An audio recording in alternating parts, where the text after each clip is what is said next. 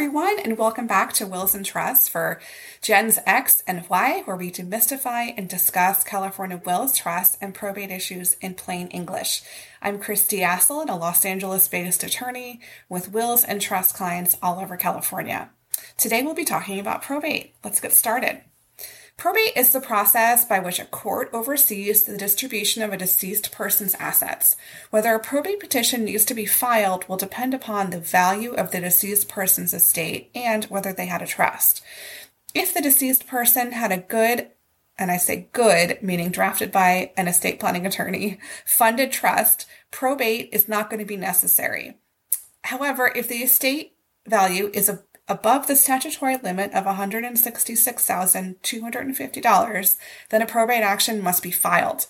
Now, when I say value, I do not mean the net value, I mean the gross value. In determining value for purposes of whether a probate petition needs to be filed, the court does not take into account mortgage. They're looking solely at the fair market value. If the value is under the threshold limit, probate may not be needed at all. And even if it is, a shorter proceeding may be available. You should definitely consult with an attorney to help you determine the best course of action. Now, clients always ask, how long is this going to take and how much is this going to cost me? Well, the process takes around 12 to 18 months, and the costs will include any court filing fees, publication fees, and appraisal fees. In addition, there are executor and attorney's fees, which are set by statute and not paid until the end of the case.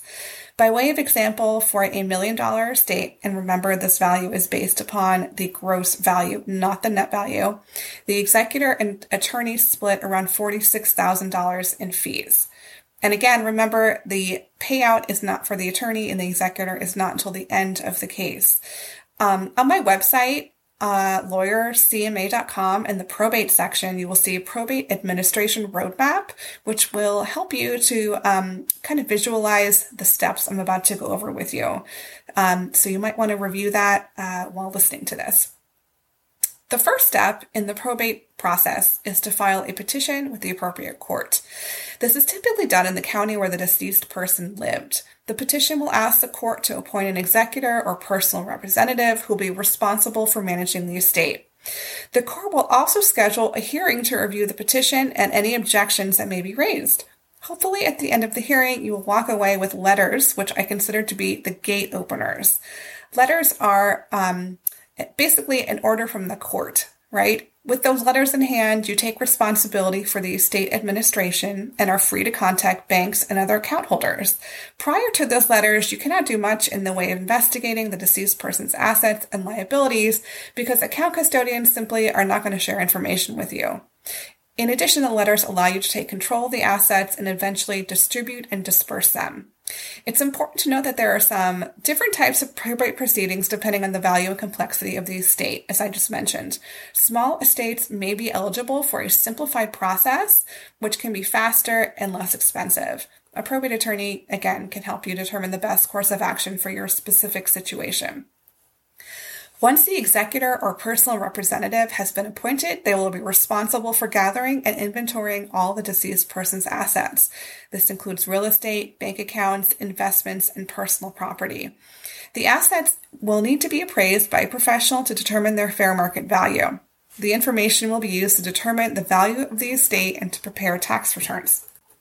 It's important to note that some assets may be exempt from the probate process, such as property held in joint tenancy, life insurance policies when they have designated living beneficiaries, and retirement accounts with designated living beneficiaries. These assets will pass directly to the designated beneficiaries outside the probate action. At this time, the executor needs to give notice to any known creditors that there is a probate action pending to administer the deceased person's assets. If any creditors then step forward and make a claim, the personal representative can accept, reject, or partially accept, partially reject the claim within 30 days of receiving the creditor claim. If the claim is rejected, the creditor has an additional 90 days to file a lawsuit against the estate to recover the alleged claim. After all the assets have been identified and valued, the executor or personal representative will need to pay any debts owed by the deceased person, including taxes, funeral expenses, and outstanding bills. Once all the debts have been paid, the remaining assets can be distributed to the heirs named in the will or to the deceased person heirs at law if there is no will. Probate can be very complex and time-consuming, but it is necessary to ensure that a deceased person's assets are distributed according to their wishes. By understanding the process involved, you can better be prepared to navigate the process and ensure that your loved one's estate is handled properly. If you have any questions or need assistance with the probate process, please contact me. Again, I'm in Los Angeles, but handle probate actions throughout the state. You can call my office at 818-248-2183 or book an appointment online at my website, lawyercma.com.